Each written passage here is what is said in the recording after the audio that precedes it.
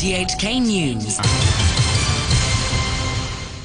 It's 11 o'clock. I'm Robert Kemp. Tonight's headlines. Some of Hong Kong's strictest anti-coronavirus measures are to be reimposed on Wednesday, with public gatherings restricted to just 2 people and restaurants having to close by 10. But the catering sector warns many businesses will go under without more government aid. And while the number of new COVID cases drops to 76 a day, experts warn the figure may rise in the coming weeks as community transmissions continue. The government is to reimpose some of its strictest anti-coronavirus measures starting on Wednesday as the case numbers spike. Wendy Wong has more details. Only 2 people will be allowed to gather in public once again. Restaurants are to stay open, but they must close by 10, and only 2 people can be seated per table. Swimming pools and entertainment venues will be closed, but gyms, massage and facial parlours can remain open. Most civil servants will once again work from home, and private firms are encouraged to follow suit. Chief Executive Carrie Lam also says officials are looking into doubling the fine for social distancing violations from 2 to 4,000, or even more. But she played down concerns over a hotline officials plan to introduce for people to report irregularities. I hope people will not overreact. This is not sort of monitoring people and so on. The CE also rejected suggestions that the government is to blame for the latest outbreaks, which are thought to be linked to infected people returning from overseas and spread via the expanding dancing cluster.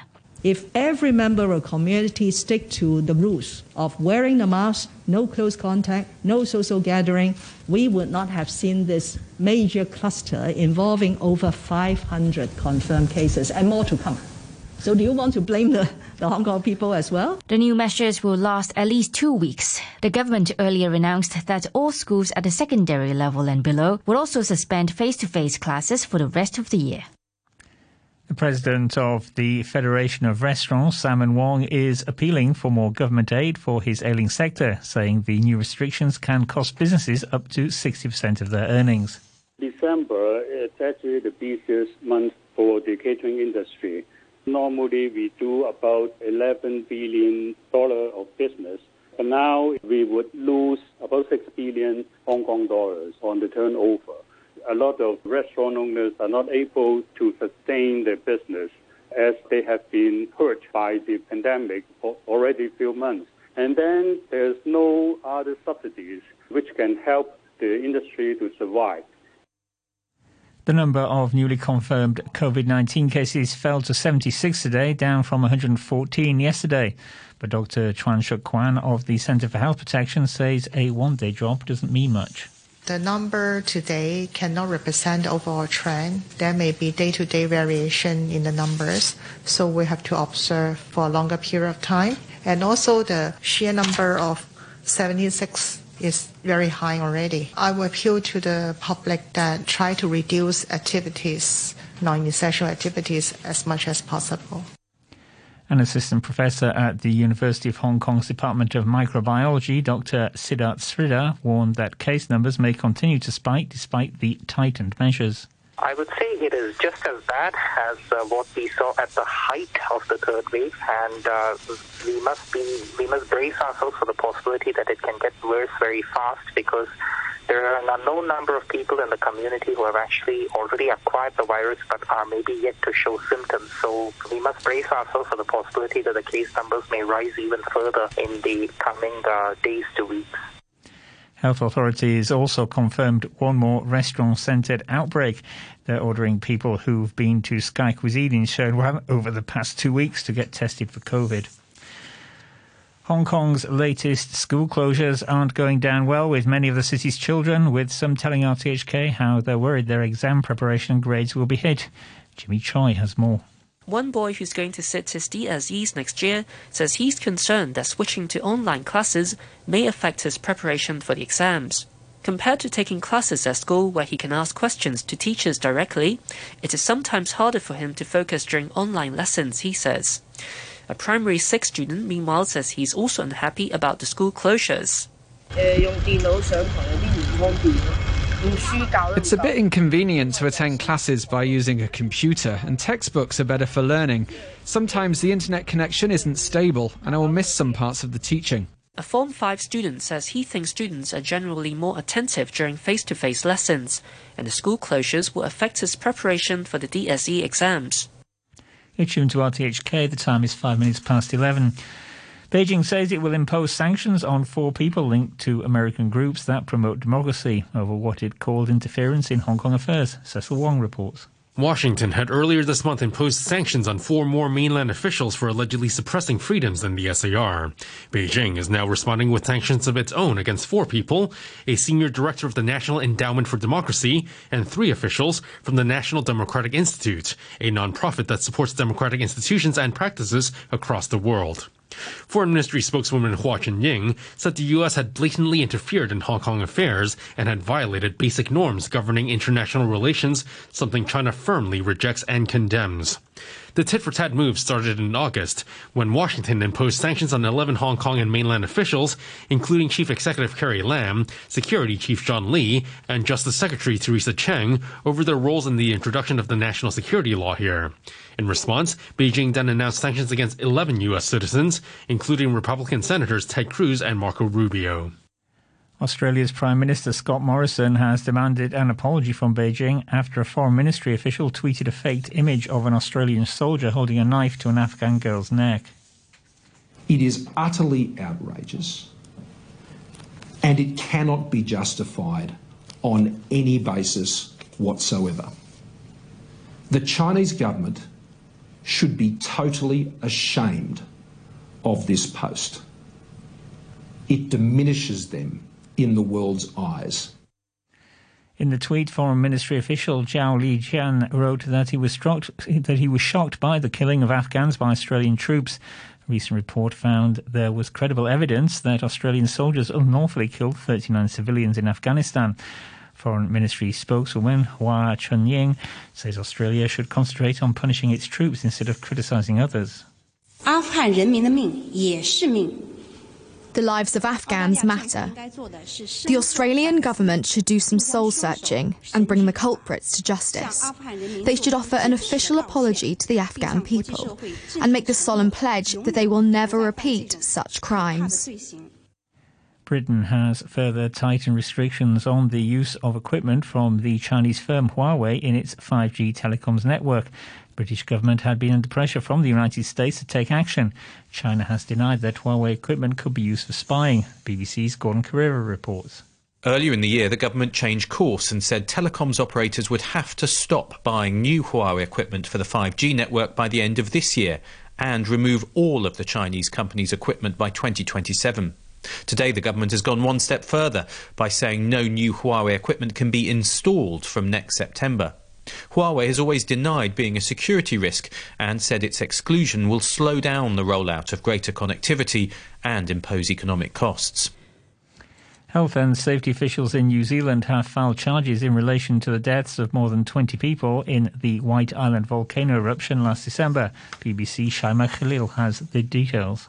WorkSafe New Zealand said those charged could not be identified as they had the right to seek a suppression order on their names at their first court appearance on December the 15th. 10 of the 13 parties face charges under the Health and Safety at Work Act, which carries a maximum fine of $1 million.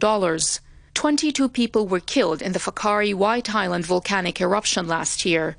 The volcano had been showing signs of activity several weeks before it erupted. State funeral is taking place in Tehran of the top Iranian nuclear scientist Mohsen Fakhrizadeh, who was assassinated on Friday. Iran has accused Israel of being behind the killing and has threatened retaliation. Israel has made no official comment. This report from the BBC's Grant Ferret. Iranian television showed a ceremonial military escort carrying the coffin at the start of the open-air ceremony. Iranian flags and large pictures of Mr. Fakhrizadeh adorned the street. One montage showed him alongside the country's supreme leader, Ayatollah Khamenei, and Qasem Soleimani, the military commander who was killed in an American airstrike at Baghdad airport in January. The mourners included senior members of the Iranian armed forces and the defense minister, as well as Mr. Fakhrizadeh's family. Back to local news. Eastern Court has acquitted 2 University of Hong Kong students of obstructing roads near their campus when anti-government protesters staged a citywide strike last November. Here's Francis Sid. The prosecution had alleged that 20-year-old Joyce Low and 21-year-old Lee Wing Sum used objects such as traffic cones and rubbish bins to block sections of Pok Fu Lam Road near the university on the morning of November the 11th. Magistrate Stephanie Choi said the prosecution failed to prove beyond reasonable doubt that the 2 were among those blocking the road at the scene. She noted that police officers who testified said protesters had dispersed when the police arrived, and officers had lost sight of the demonstrators when they gave chase. The court also heard one officer admitting he could not identify the pair in court and that the duo were stopped on the footbridge nearby, not at the scene. The magistrate ordered the prosecution to pay legal costs. The court earlier handed 2 other students involved in the case a $1,000 bind-over order each, requiring them to maintain good behavior for 12 months. Police stopped some people from placing flowers outside the Prince Edward MTR station this evening as they tried to mark 15 months since riot officers stormed the station, beating people inside train carriages. Officers kept a heavy presence in the area throughout the evening, warning people that they may be in breach of the coronavirus gathering ban and telling them to move on. People have been leaving flowers at the station every month since August the 31st, following unsubstantiated rumours that the police action that night led to multiple fatalities. The authorities have strenuously denied this, along with allegations of cover-ups. The District Court has acquitted 3 people of fraud in a case involving the financial advisory firm Convoy Global Holdings. Among them is doctor-turned-businessman Roy Cho. Timmy Sung reports. Roy Cho had been accused of concealing his shareholding information of the firm known as True Surplus International, which Convoy acquired in 2016. Prosecutors alleged that before Mr. Cho was named an executive, he was a shadow director who had influence on Convoy's operations directly or indirectly, even though he was hired as an advisor.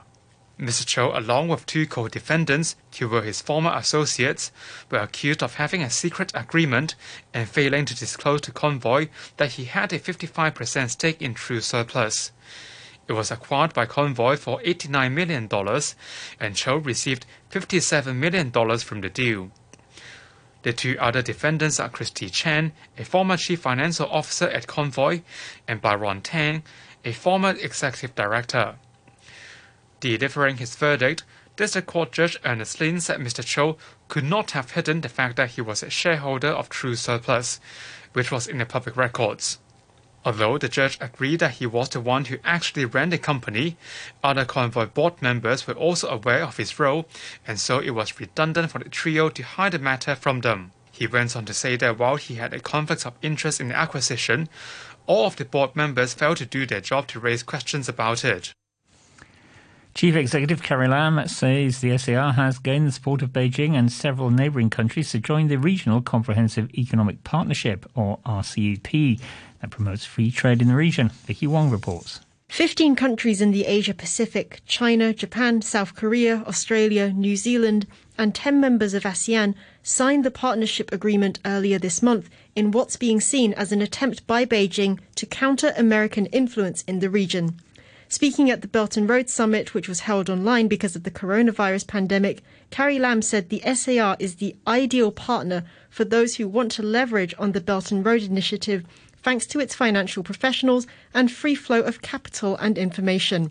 The chief executive also said Hong Kong is more than qualified to join the RCEP, with some of the members already giving the nod. We have, after all, free trade agreements in effect with ASEAN, Australia and New Zealand, as well as our closer economic partnership arrangement with mainland China. We are grateful for the clear support we've received from some of the partnership's member states, and we look forward to beginning discussions on Hong Kong's accession to the partnership at the earliest opportunity. A Vice Minister of the Ministry of Commerce, Wang Bingnan, also said at the summit that Beijing supports Hong Kong's bid to join the RCEP as soon as possible to further strengthen the city's trade cooperation with other parties in the region. Reminder of our top stories tonight. Some of Hong Kong's strictest anti-coronavirus measures are to be reimposed on Wednesday, with public gatherings restricted to just 2 people and restaurants having to close by 10. But the catering sector warns many businesses will go under without more government aid. And while the number of new COVID cases dropped to 76 today, experts warn the figure may rise in the coming weeks as community transmissions continue. The news from RTHK. RTHK Radio 3. It's time now to get stories covered in this evening's News Wrap programme. Hong Kong is to reimpose some of its strictest anti-coronavirus measures starting on Wednesday as case numbers spike. Only 2 people will be allowed to gather in public once again. Restaurants are to stay open, but they must close by 10, and only 2 people can be seated per table. Swimming pools and entertainment venues will be closed, but gyms, massage and facial parlours can remain open. Most civil servants will once again work from home, and private firms are encouraged to follow suit. RTHK's Anna-Marie Evans asked an assistant professor at the University of Hong Kong's Department of Microbiology, Dr. Siddharth Sridhar, what he thinks of the tightened measures. I think it's the logical thing to do. We've seen a rapid escalation of cases over the last few days, both cases linked to known outbreaks as well as cases acquiring the virus from an unknown source. So there's significant community transmission in Hong Kong at the moment, and stricter measures are definitely required to control the situation. Now, many experts have said the current wave of infections is more serious than the last. How bad is the situation? I would say it is just as bad as what we saw at the height of the third wave, and we must brace ourselves for the possibility that it can get worse very fast, because there are an unknown number of people in the community who have actually already acquired the virus but are maybe yet to show symptoms. So we must brace ourselves for the possibility that the case numbers may rise even further in the coming days to weeks. I think perhaps it's psychologically challenging to constantly go from a situation where you allowed more people to be in a restaurant and then reducing it again, or whatever the scenario may be. But the public seem to be more relaxed now, as we still see, many people on the streets or in the shops. So are people underestimating the risk of the latest outbreak, do you feel? Yeah, I think it's human psychology. Like, we can't stay on a state of high alert for long periods of time, and some degree of relaxation was bound to happen, especially after the resolution of the third wave. But I think as the number of cases start to rise and people see cases cropping up all over the place in Hong Kong, we will do what we do best, which is perform good social distancing, mask usage and hand hygiene, and hopefully bring this wave as well to a close. Now, many students are expected to return from overseas during the Christmas holiday. Are you worried that the local coronavirus situation may be worsened by a rise in imported cases? Yeah, it's possible. I'm more worried about the extent of community transmission we have at the moment, which is likely to continue well into December when the students start to come back.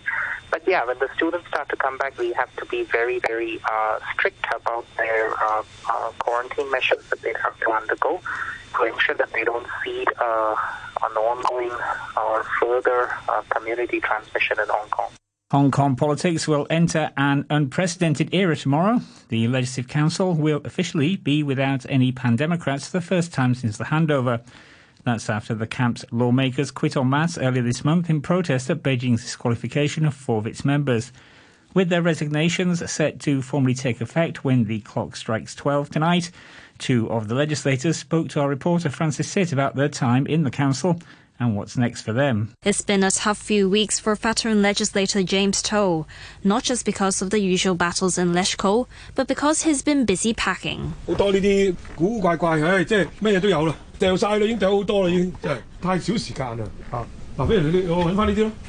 I take out the very first bill that I scrutinized in 1991 September, that is the Organised Crime Bill. Well, I have the original copy. I don't know why. 涂謹申名單所得票數為31,6,468票。Paul Ganson James are elected for the above-mentioned election. After winning a Leschko seat in 1991 when he was 28, the Democratic Party stalwart has remained more or less a fixture of the council ever since and is now its longest-serving member. 聯合聲明嘅原裝本，呢啲咪我咪唔捨得抌咯。His office is packed with mementos of history from some of Hong Kong's biggest political crises, like the 2003 mass protests that led to the shelving of the SAR's own national security law, to some of its greatest disasters, like the National Day ferry sinking of Lama 8 years ago and the 2010 Manila bus hostage tragedy. A lot of photos, a lot of souvenirs, a lot of stuff that stirred up my emotion and memories. I go through a mini journey of 29 years of my life, all my public life, those times that I spent in Scrutinizers Bill, prepare the speech, and helping victims' families in all sorts of justice-seeking procedure. Every policy, every bill, every important disaster and events and review procedure will go through LegCo and through all the papers and stuff. So going through all the thing is going through the history of Hong Kong for 29 years. And history is repeating itself, with Mr. To stepping away from LegCo for the second time in his career. The first came on the eve of the 1997 handover, in protest at Beijing's replacement of what was intended to be a through-train council by a professional legislature set up by the central government's preparatory committee and chosen by 400 people. This time is in protest at Beijing's move to force out 4 of its allies, months after extending the term of the current council following the postponement of September's elections. Mr. To admitted this caught him off guard. The Democrat had, like most of his colleagues, opted to stay on in the stopgap LegCo, but he said he had to make the U-turn to leave when it was reduced to what he described as another version of the National People's Congress. He said Beijing effectively ended one country, two system on November 11th, and he fears that the worst may yet be to come, with virtually no opposition left in Hong Kong's legislature.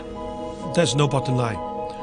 In the last 20 years, the freedom level, rule of law level, just decreased gradually. But now, nobody can predict after 3 days, something can happen that will shock you when you expect that kind of thing cannot happen so fast and quickly. So there's no bottom limit. It is only what the Communist Party of Beijing, together with this puppet Hong Kong government, wish to do and determined to do. Beijing's ousting of the 4 opposition lawmakers dealt a huge blow to the Pan-Democrats, but none took a bigger hit than the Civic Party, with its leader Alvin Yeung and lawmakers Dennis Kwok and Kwok Ka-ki stripped of their seats. Now, the only remaining and most junior lawmaker in the party, Jeremy Tam, has also resigned. That leaves him unemployed, as he also quit his job as a Cathay Pacific pilot last year. During the 4 years that I served in the council, I think I did quite a number of things which I was glad that I was here. But of course, some of the items which I couldn't get it done, couldn't get it finished. For example, like things regarding to the aviation, it's still lots of areas which I still want to work on it. But if this timeline, my duty has done, then that's the end of it. Mr. Tam admits it would be harder for opposition forces to monitor the government without the platform of LegCo. But he thinks it's time for Hong Kong people to consider how to fight for their rights, freedoms and democracy, especially when there's no one in LegCo to represent 60% of their views. I think the party still have their role, although it may not be the same as before. But having said that, it's a new chapter for everyone, not just for the legislator, actually it's for the entire Hong Kong. Whether or not a party can sustain in the future, it is subject to whether or not the Hong Kong people will see a party is still value to their core values. Both lawmakers concede that they're unsure what they should do next. James still said for now he will continue to serve the public as a district councillor, but the path ahead remains unclear.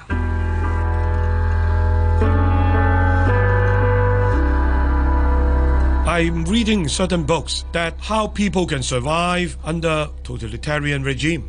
Some will keep a very low profile. Some will escape.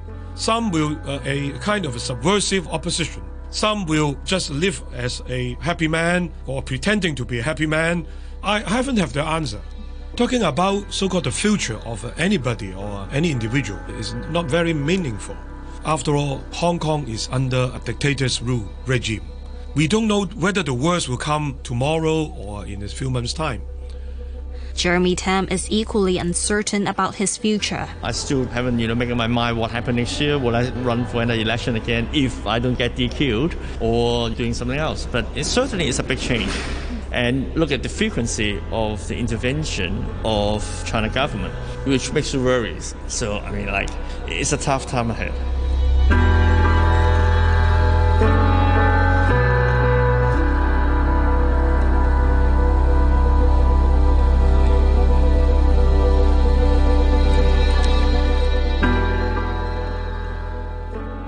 The Civic Party's Jeremy Tam ending that report by Francis Sitt. Now to Operation Santa Claus, the fundraising drive jointly organised by RTHK and the SCMP. This year we are supporting 19 charities. One of the beneficiaries is Sowers Action, which is helping children of low-income families with their homework. Radio 3's Noreen Mears spoke to Rita Lam, the chairperson of the Executive Committee of Sowers Action.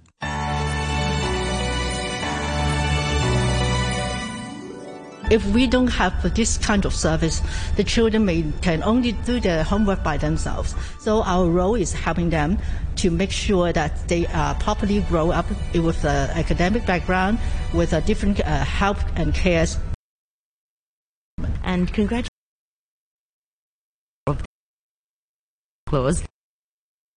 Your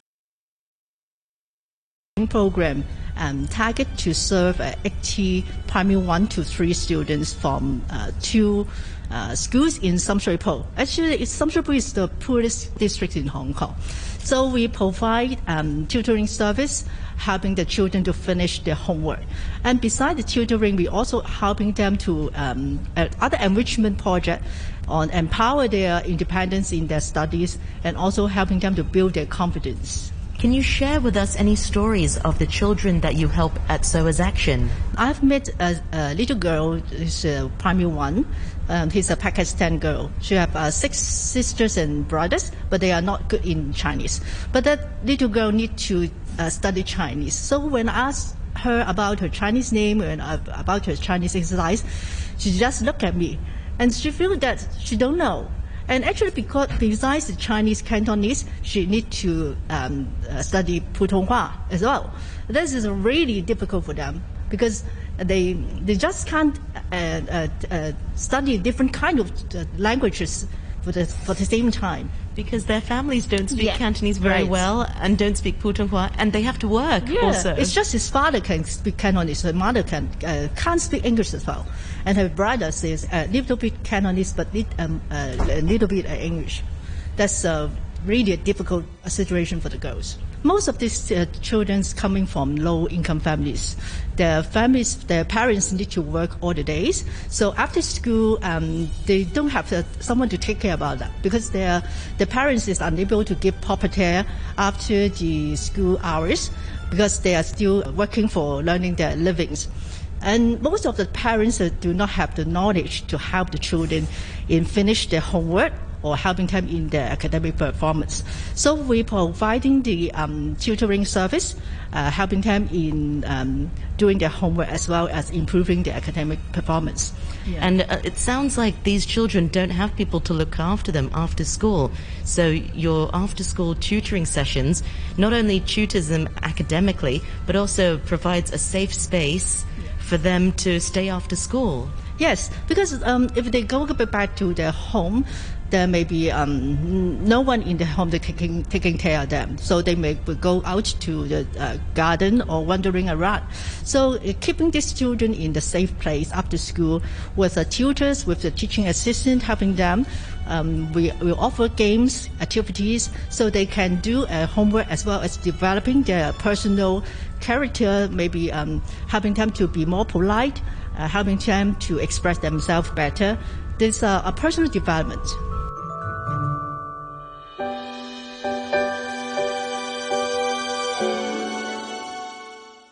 That was Rita Lam, the chairperson of the Executive Committee of Sowers Action. If you want to know more or wish to make a donation to Operation Santa Claus 2020, please visit our website at osc.scmp.com. Those stories were part of the News Wrap programme, which was broadcast on RTHK earlier this evening. Our hands often touch public items covered with viruses and bacteria. When we touch our eyes, nose or mouth, the pathogens can enter the body. Health is in our hands. To prevent infection, follow the 7 hand cleaning steps. Rub hands for 20 seconds. Rinse thoroughly. Dry with a clean cloth or paper towel. If you can't wash your hands and they aren't visibly soiled, use an alcohol-based hand rub. What if our hands get dirty again? Clean them properly. Radio 3 Weather. Well, look at the weather forecast for tonight and tomorrow. Fine and dry. Cool tomorrow morning. Minimum temperature of around 16 degrees in town and a couple of degrees lower in the New Territories. Maximum temperature during the day should be around 22 degrees Celsius and winds will be moderate to fresh northeasterlies. The outlook? Cool in the morning and at night for the rest of the week. Fine and dry during the day. Currently, the Air Quality Health Index remains low to moderate with readings of 3 and 4. At the observatory, the air temperature is 20 degrees Celsius. Relative humidity stands at 69%.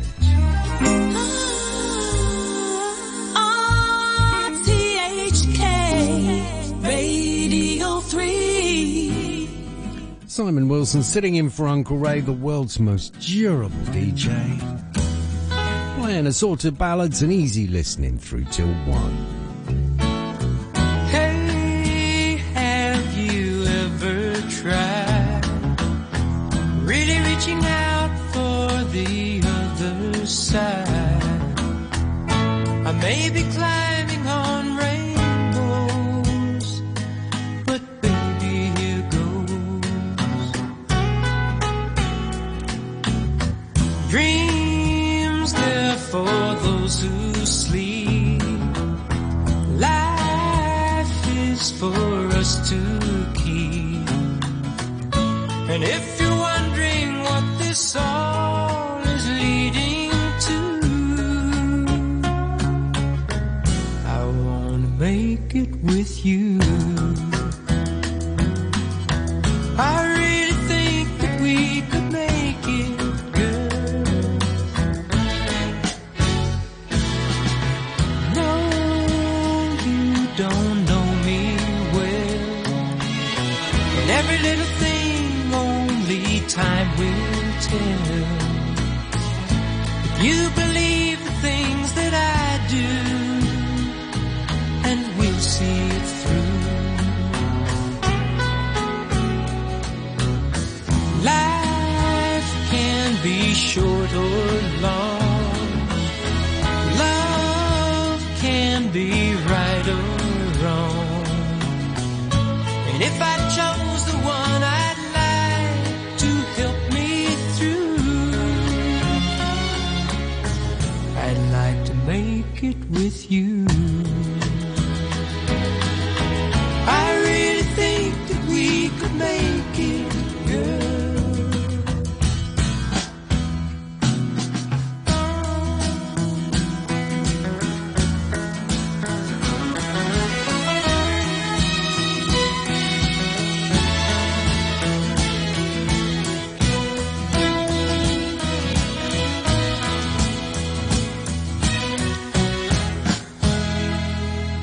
Baby, you know that dreams there for those who sleep. Life, it's for us to keep. And if I chose the one I'd like to help me through, I'd like to make it with you. The Sound of Bread, written, produced and performed there by David Gates. Let's make it with you. Simon Wilson keeping you company all the way through till 1. If there's something you'd like to hear, 233 266 is the number.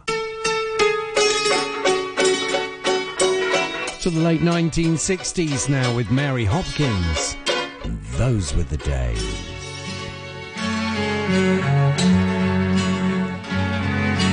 Once upon a time